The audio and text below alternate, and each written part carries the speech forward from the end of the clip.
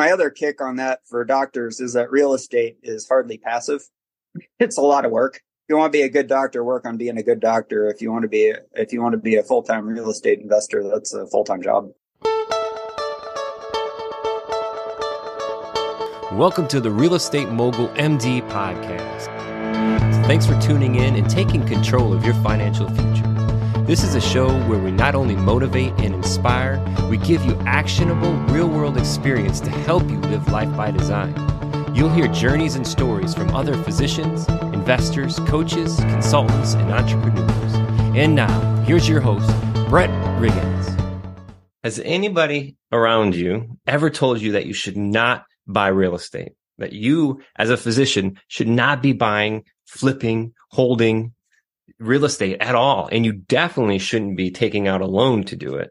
In today's conversation, I welcome Dr. Saveika, who has a different perspective than I do in real estate. And I got the opportunity just to ask the questions, almost flip the script, because I am a child when it comes to curiosity. I love having childlike curiosity to understand not only the good, but the bad as well too. And understanding where the risk may be, where the fail points may be, and getting everybody's perspective of that as well too. So stay tuned for this conversation. And I really get to open up the platform and let Dr. Saveika express his perspective. And we're going to bounce a few questions back and forth. What do you say? Just hang out here for a minute. Let's get into this conversation. All right, Jody, welcome to the show. How are you doing today? I'm doing well. How are you doing? Doing well, doing wonderful. Never been better. I absolutely love saying that. And these days when I say that, sometimes it still gives me goosebumps because I believe it. Never been better. And I believe it. How about you? Oh yeah, I would go with that. I'm kind of an incurable optimist. So, any day is a good day. Mm-hmm. If you're around. Yeah, absolutely.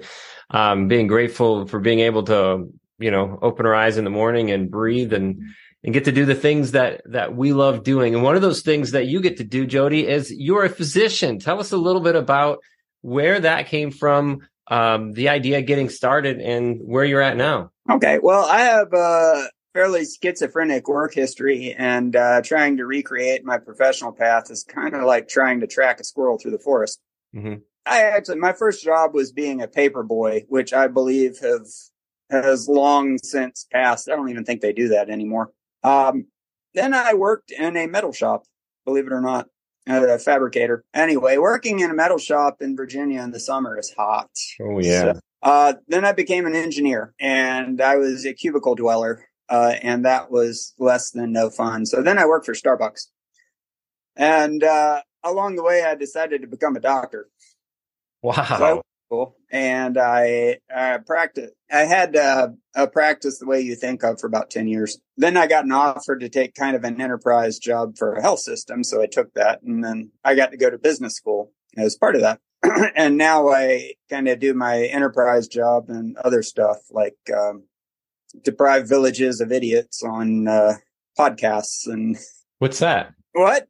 What is deprived village of idiots on podcasts? What is that? Oh, that was a classic British Army evaluation of low performing soldiers. This man is depriving a village of an idiot somewhere. I have a dry humor. Yeah, you got me. That one went right over my head, man. And here we are. You have a lot of letters after your name. And is that reflective of the journey leading here? Obviously we've got the MD, the MBA, you just spoke of those. The CPE, is that the engineer piece? No. I no longer have any valid engineering credentials. They've all expired. Mm-hmm. CPE is Certified Physician Executive. Oh, okay. Okay. And you got CHCQM. What's that one? I apologize for my ignorance. Oh, no. That is certification in healthcare quality and management. So that carries the cachet of being a fellow of the American Board of Utilization. I'm sure it sounds fat to everyone. Yeah. And then the last one I see here is FACHE. What's that one? That is fellow of the American College of Healthcare Executives. Nice. Okay. Now that I've got that clear and out of the way, I appreciate that. I love just having just a little bit of knowledge on it. The thing that stood out to me, so we've been back and forth a little bit on messaging to have you here on the show. Thank you for your time, Jody. I really appreciate it. And the no one problem. thing that popped out to me is a little brief discussion we had about leverage and who should use it and who shouldn't use it when it comes to real estate. I would love to just jump right into that conversation with you because it is a double-edged sword, and who should, who shouldn't. I mean, there's so many things to look at here. Good debt versus bad debt. And is any debt good debt? So many things that we can bounce around on. But first of all, tell me a little bit about your real estate experience so far. Well, I'm a fan of the no leverage concept. I think it was Dave Ramsey on one of his talks. Someone called in and said, "I got a lump sum. Should I pay off my mortgage or invest it?" And he said, "I've never met a person who had no bills that went bankrupt. So why don't you pay off your mortgage? And in 3 months, if you miss having it, you can go get another." So real estate for me, and this applies in a certain way really to the physician's role in modern society has changed dramatically, and they're kind of transient. You can lose your job based on corporate decision making pretty quickly. So I'm not a huge fan of debt leverage for physicians. Physicians specifically finish school with an egregious amount of debt already. And I see a lot of very young doctors charging off in the direction of, attempting to flip individual real estate properties or things like that. And I always tell them, whoa, cool it. Sit tight for 5 years. If you really want to get into this, you have no idea how much work it is. So maybe you want to do a syndication or something. Okay. Get steady ground under your feet. Some of them listen to me. Some of them don't. Mm-hmm. Mm-hmm. I'm an accidental landlord. I have a place in Virginia that I really, really like. So I just kept it when I moved for this job. And I've been blessed with good renters and a good rental management company. But I mean, it really is an accidental thing. I never planned on holding investment real estate. I'd call it under diversification, really. Under diversification, meaning that in your current investment strategy, under diversification? Well, if I hadn't already had it, I wouldn't hold single family homes as a single investment basis. If you want real estate coverage, there are plenty of real estate index funds you can get your hands on. Interesting. If you're really interested, you can do a syndication. Mm-hmm. Syndication carry the diversification benefit, mm-hmm. and they find some of the benefits of direct real estate ownership, meaning depreciation. Yep. Mm-hmm. Mm-hmm. There's not going to be a syndication, but Sorry, broke up just a little bit there. There's not going to be a what? There's not going to be a 1031 exchange on a real estate syndication typically. Correct. Yeah, they open, they run, and they close. Some of them are evergreen, so they keep going. Mm-hmm. Interesting. In your perspective, Jody, is there a way in which leverage would make sense? Well, that depends on what your debt to income ratio is and things like that. Okay. There are plenty of people in the military that leverage real estate. That's a famous way to do it. I personally wouldn't want to do that because I don't like to carry debt. But there are plenty of people that get moved every 5-6 years in the military and buy a house at each place they're living in. Mm-hmm. My other kick on that for doctors is that real estate is hardly passive. It's a lot of work. Yeah. If you want to be a good doctor, work on being a good doctor. If you want to be a full-time real estate investor, that's a full-time job. Yeah, absolutely. Two different spectrums. So, and in this conversation, I am in no way trying to persuade you. We're definitely on two different sides of the world when it comes to opinions on leverage and use of real estate. And I'm not a physician. I am a full-time investor and can appreciate both, all different perspectives going at it. So I'm just digging deeper to see where I guess, is there a middle ground for physicians to be able to potentially leverage? Or, I mean, what would you say is the best path for physicians if they're interested in real estate, or should they be interested in real estate? I don't know that they should be outside of a syndication or, an index type fund, because like I said, real estate is not really passive. It's pretty active. Mm-hmm. If you are a real estate guy, then that's your job. The physician's job is being a physician. Very interesting. Do you have any questions for me? I would like to flip this around as a real estate investor. Do you have any questions for me that maybe you've bumped up against through the years or anything? Well, my question would always be, if you are a leveraged real estate investor, how do you handle diversification? And I would need to know. If you're a full-time real estate investor, do you ever carry any other holdings, or you keep all your one basket? No, I mean, for me personally, I've got a variety of things happening. I'm sure a lot of people would be that way. From stocks, I call writing a book a passive investment because it's a one-time deal. And I love that thing because that's the most passive income that I have. Royalties and, from book sales, those kinds of things.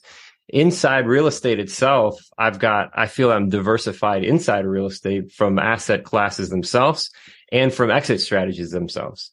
So, this may be a little bit different too, Jody, because I am full time. This is my 100% focus, but I vary from wholesaling. So I've got assignments, I've got, fix and flips. I've got buy and holds, and the buy and holds, I flip to hold, and I've got long term and I've got short term. And then I've got multiple markets that I'm in as well, too. So I feel that throughout that path it is diversified. And then in the next 6 to 12 months, I plan on stepping into syndication as an LP, and then being a GP, maybe even a sponsor on that path as well, too. So kind of like spreading the gamut. So is that not diversification then? Well, no. I mean, you buy one share of, say, VTI, you own a proportional share of every stock traded, all industries, all sectors. Okay. There's been some classic, financial studies that really show just inverse proportion between risk and diversification. So the more you hold, the less risk you carry. I'm a fan of de-risking portfolios. Mm-hmm. So concentration in one sector, real estate, would be high risk, high reward. That's how it works. There are people who make a lot of money off cryptocurrency. That's super high risk, super high reward. Interesting. So in my approach, then you don't see that as being diversified because each item falls in the same sector. Okay. So real estate's a sector. Interesting. Energy is a sector. Manufacturing is a sector. Interesting. And then for me as a leveraged real estate investor, where are some risk points that you see for me? Where are my fail points? Well, the leverage is the fail point.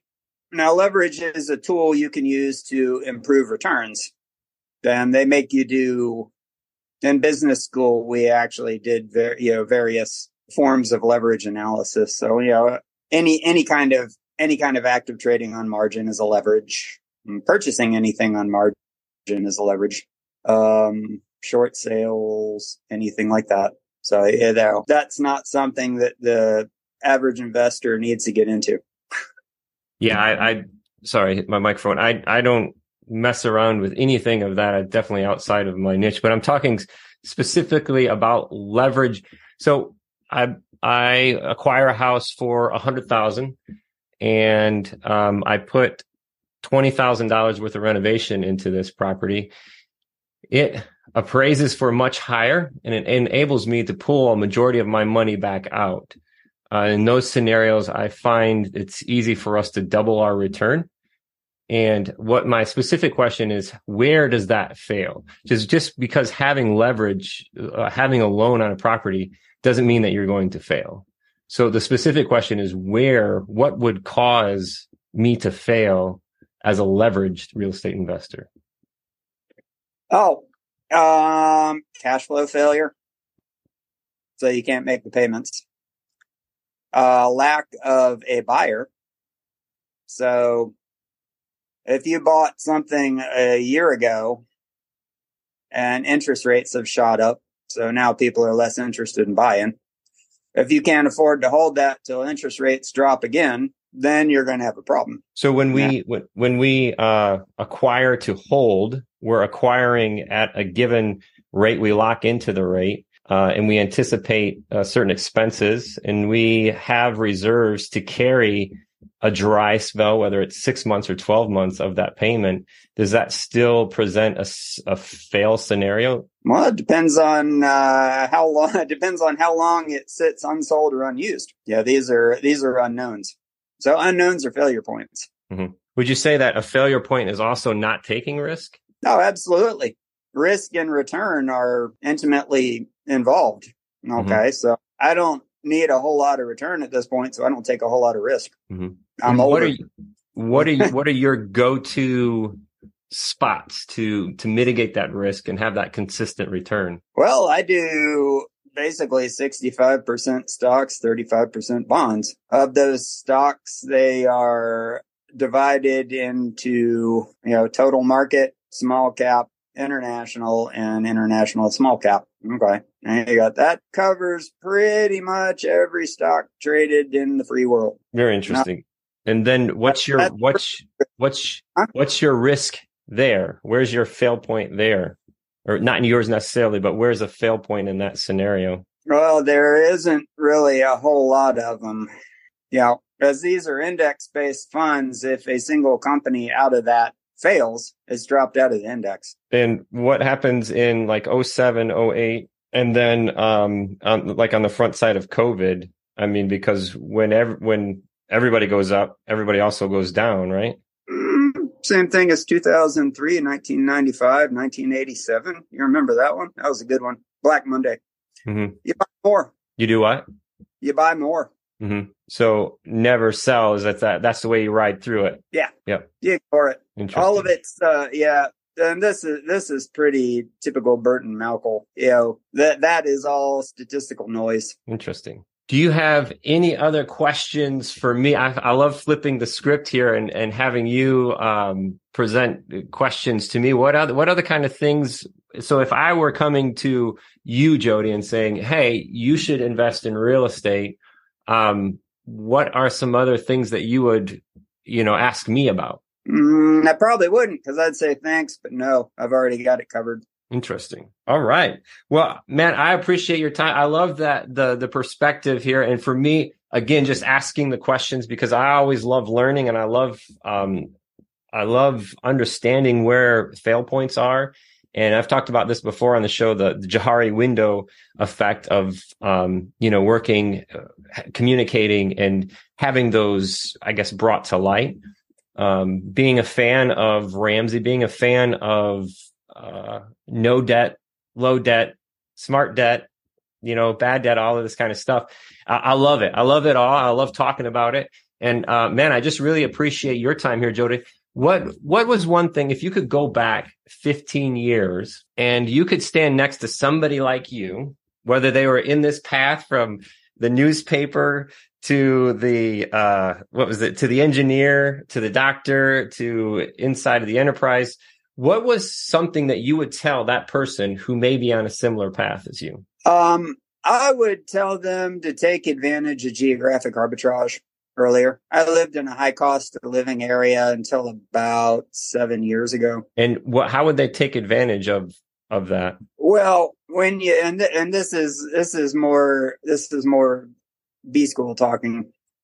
When you move to less desirable areas, the demand for skilled labor rises. Okay. So the value of your skill set increases. So if an organization needs a skill set, they're going to have to pay it more to bring it to a less desirable area. Okay. The skill that's in demand gets paid more and the cost of living is less. Now, where I live has one of the lowest cost of livings in America.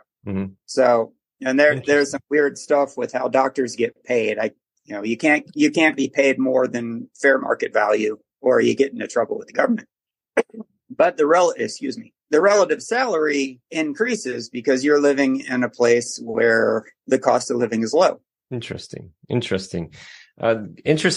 And I've actually heard that said before, from a guest who was not necessarily forced to travel, but the path, required. So whether it was through residency, attending fellowship, all of that stuff, you're bouncing around. And this particular guest would live out of suitcases just because they bounced around so much. But that guest has ended up in a smaller market and mentioning the same thing, being paid at a higher rate in that not necessarily less desirable market, but not one that you would, find on your wall of dreams. Absolutely. There has to be a driving reason to get people to say Fargo, North Dakota. That's a fairly brutal winter. Yeah. A long one. Yeah. A long one. Yeah. So companies are going to have to, relatively speaking, pay more. And, a famous example is the Mayo Clinic. So you've heard of that, right? Yes, sir. Yeah. How did they form the Mayo Clinic? I found this fascinating. I had to take my boards there. How do you get that many legendary physicians into Rochester, Minnesota? How do you do that? Well, the state of Minnesota at the time, I doubt they do this anymore, decreed that physicians could get interest-free mortgages at the Mayo Clinic. Interesting. I remember finding that out. That's interesting.